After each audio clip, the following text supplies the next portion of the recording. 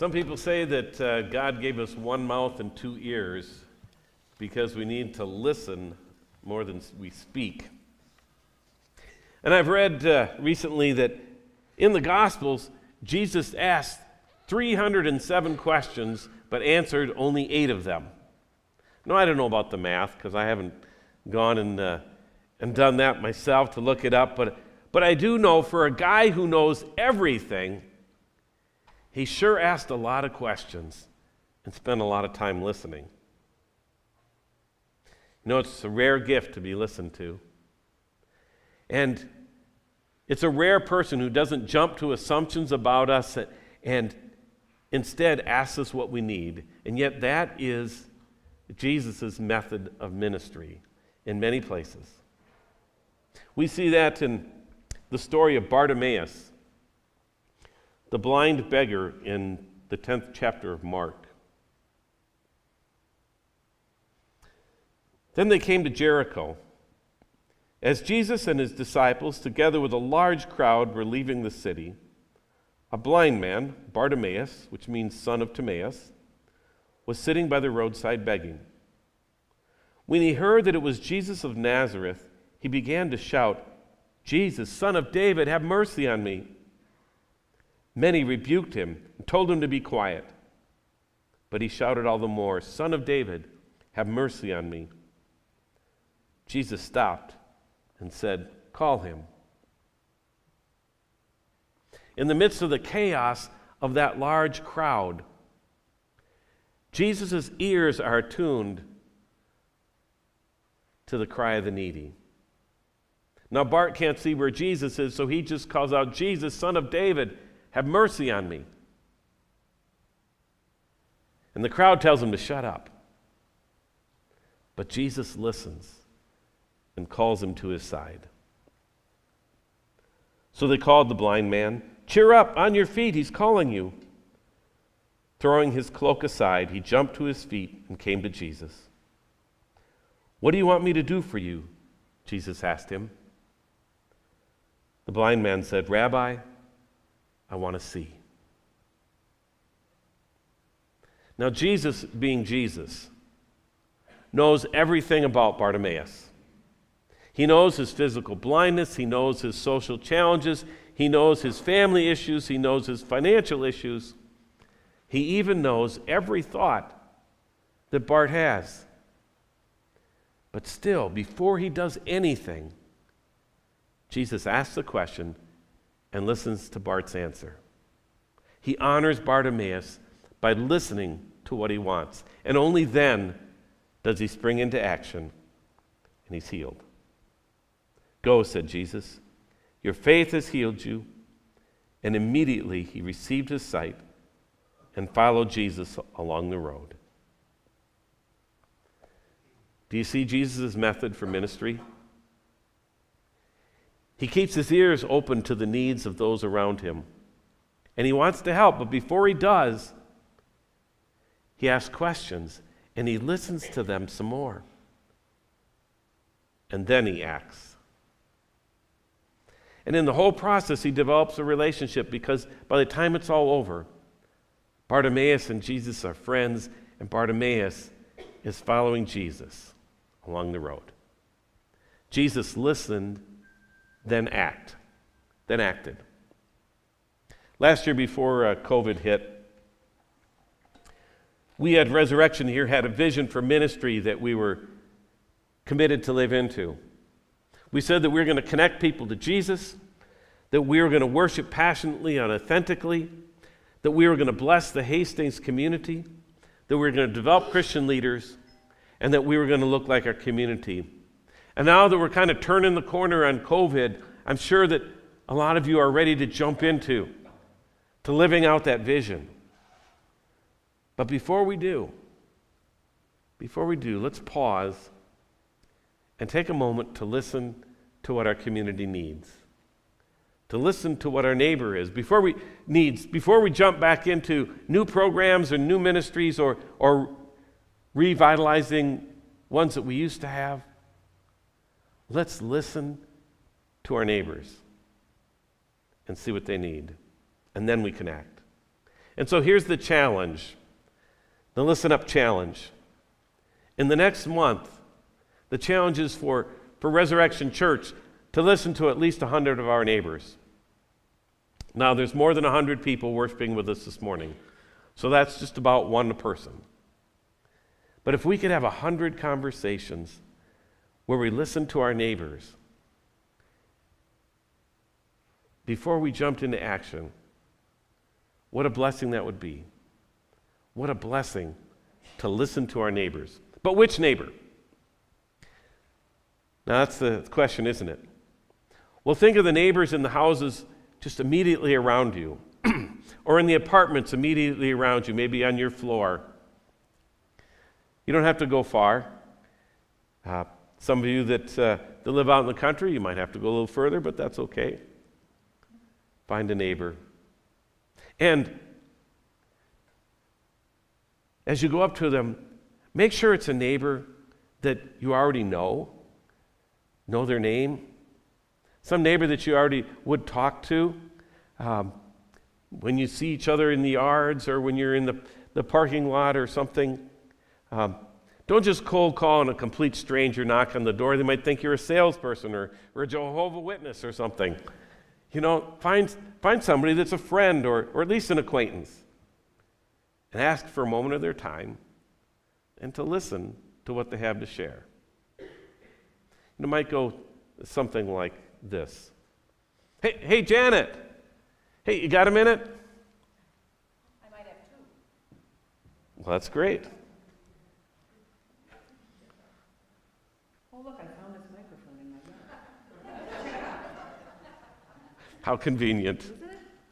Yep. Say, I go to Resurrection Church, and we're trying to listen to our neighbors and see what needs there might be in the community, how we can best respond to that now that we're coming out of COVID. And I wonder if you could help me out by just talking with me for just a minute. You're just asking me this? I mean, you know, I'm a Christian, but I don't really go to church. That's okay. We're just talking to any neighbor that will talk to us. Okay. All right. So now, how long have you lived here? Oh, about 30 years. Wow, 30 years. Mm-hmm. I've only been here too. So you probably understand a lot more about the community than I do. So, you know, what would you say that right now some of the big needs in our community are? I would say people who have been shut in for so long, and that includes adults, but especially the kids. I worry a lot about the kids because the future's pretty uncertain, and it's a year lost, and I worry about them. Yeah, me too. Can you think of any way that the church might be able to help those kids? Well, being I haven't been to church in a long time, you might already be doing this, but I think getting them finally able to get together and thinking of ways for them to reach out themselves into the community as a group. I mean, I know, do they still have church camp? We still have camps, oh, okay. Yep. Okay. Beyond that, but to be here and present as well. And I know it's a tough call for a kid, but I think it would be really cool. Now, what about you? Is there anything I can do for you or anything the church could do for you? You mean like for me? Yeah, for you. Oh.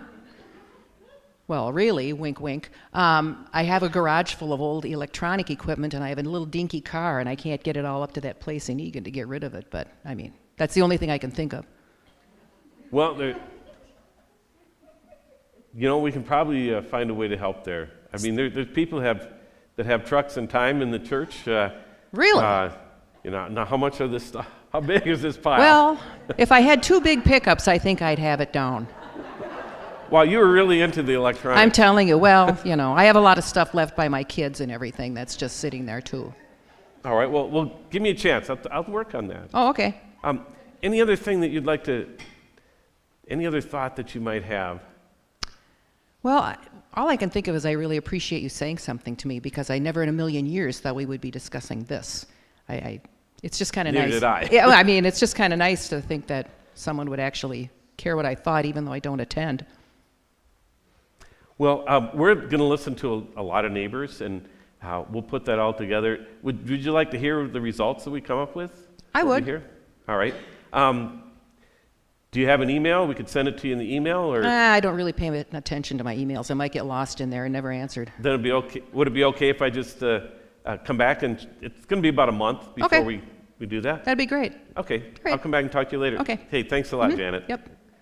Now, that's just a little scenario, and Janet came up with her own answers here, and that's what's going to happen. So you can't get hung up on the exactly on how the conversation's going to go, because the key is that you're there to listen. And there is a insert in the bulletin that kind of gives you some sample things that you might use to talk about it. But the key is that you listen. You have a conversation with one of your neighbors at least. And, they might come up with something that we can't solve. I mean, I've got to pick up, and if I can find one more, I bet we can haul some stuff to recycling.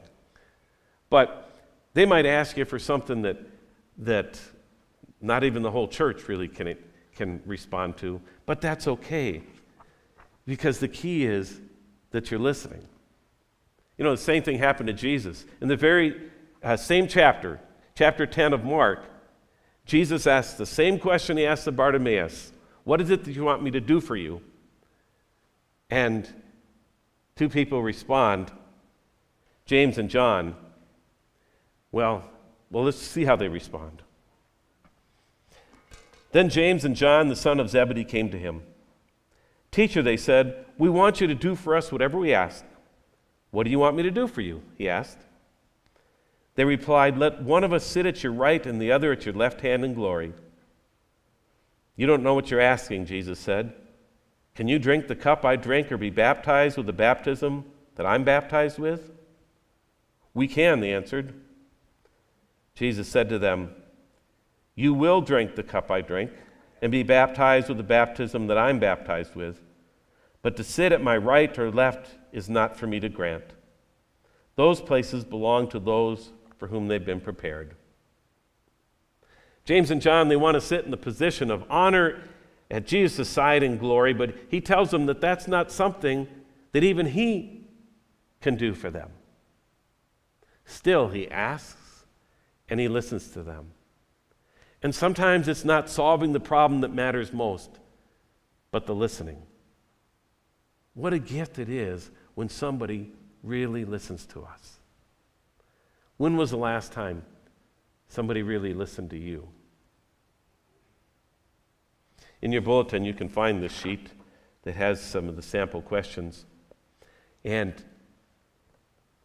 like I said, don't get hung up on following a script, but listen and respond. If they ask you a question about the church, share with them. Answer their question, but don't make the conversation about the church or about your needs. Make it about your neighbors. Listen to them. I mean, we appreciate their input, but if your neighbor is having a bad day and they tell you that their dog just died, their car broke down, and you say, yes, but what about this question about the community? No, don't do that. Just listen to him as long as it takes. And then maybe you can add, what can I do for you? What can I do for you? On that first Easter afternoon, two people were walking towards their home in Emmaus. They are distraught because of what has happened over the past week, how Jesus has been crucified. And now they're confused because they've heard a report that Jesus might actually be alive.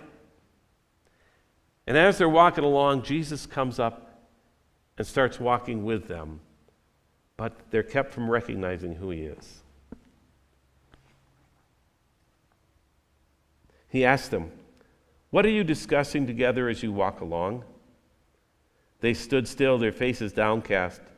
One of them, named Cleopas, asked him, are you the only one visiting Jerusalem who does not know the things that have happened there in these days? What things? He asked. About Jesus of Nazareth, they replied. He was a prophet, powerful in word and deed before God and all the people. The chief priests and our rulers handed him over to be sentenced to death and they crucified him. But we had hoped that he was the one who was going to redeem Israel. What's more, it's the third day since all this took place. In addition, some of our women amazed us. They went to the tomb early this morning, but they didn't find his body. They came and told us that they'd seen a vision of angels who had said he was alive. Then some of our companions went to the tomb and found it just as the women had said, but they did not see Jesus. You know how patient Jesus is. He doesn't cut them off as they tell their story, as they tell his story. He doesn't say, yeah, yada, yada, yada, I know all this. They need to talk. And so Jesus listens. And we can do the same. We can do the same. And it's only later at the table that Jesus gives them what they actually need, which is to see him. Because there at that table, he breaks the bread, and in the breaking of the bread, their eyes are opened, and they realize that Jesus is alive, and that Jesus is with them. So if somebody doesn't answer all your questions when you're talking, that's okay. Just be patient and give them the blessing of a listening ear, as Jesus did. Now, I know for the half of you who are introverts, this sermon is scarier than hellfire and damnation. The thought of actually talking to someone, but remember, not asking you to talk to a stranger, talk to a neighbor you know. And remember that as an introvert, you're really good at listening. So don't go to the strangers, go to someone you know. And if you still aren't ready to accept this challenge, then let me simply ask you to pray about it. To pray for an opportunity to have a conversation, one that doesn't scare you. And if that opportunity comes, then take it. And if it doesn't, that's okay. There's no shame in it. No shame here. And for the other half of you who are extroverts and already know the 6 people you're going to talk to this afternoon, remember that this is about listening. So you be in prayer too, and pray to be a good listener. They don't need to hear your latest story. They need a listening ear. So pray for that. And if they do ask you about the church, you can tell them how great Resurrection is. But remember, the focus is on them. And if you don't live here, in this community, that's okay too. Because Jesus' method of asking, listening, and then acting can bless neighbors and build relationships no matter where you are, no matter who your neighbor is, whether it be Bartimaeus from Jericho, or whether it be the neighbor that you're thinking about right now. You know, the one that God has already put on your heart and your mind leaped to when I first made this challenge. No matter where you are, no matter who your neighbor is, we can follow in the footsteps of Jesus and bless them by listening to him. Let's pray. God, we are always astounded that you would listen to us. That in the midst of all the sounds and all the crowds of this world, that when we offer a simple prayer like this, that you hear. And after hearing, you respond. We pray that we can be like you. Jesus, help us to have the courage to have a conversation with our neighbor, just to listen to them and their needs. And Lord, if there's somebody that has a special need, bring us to that person so we can hear and we can respond, because we want to bless our neighbors. We want to bless our communities in your name. So grant us that. Lord, help us to step up to the challenge in this next month, to hold those conversations, and to bless our neighbors.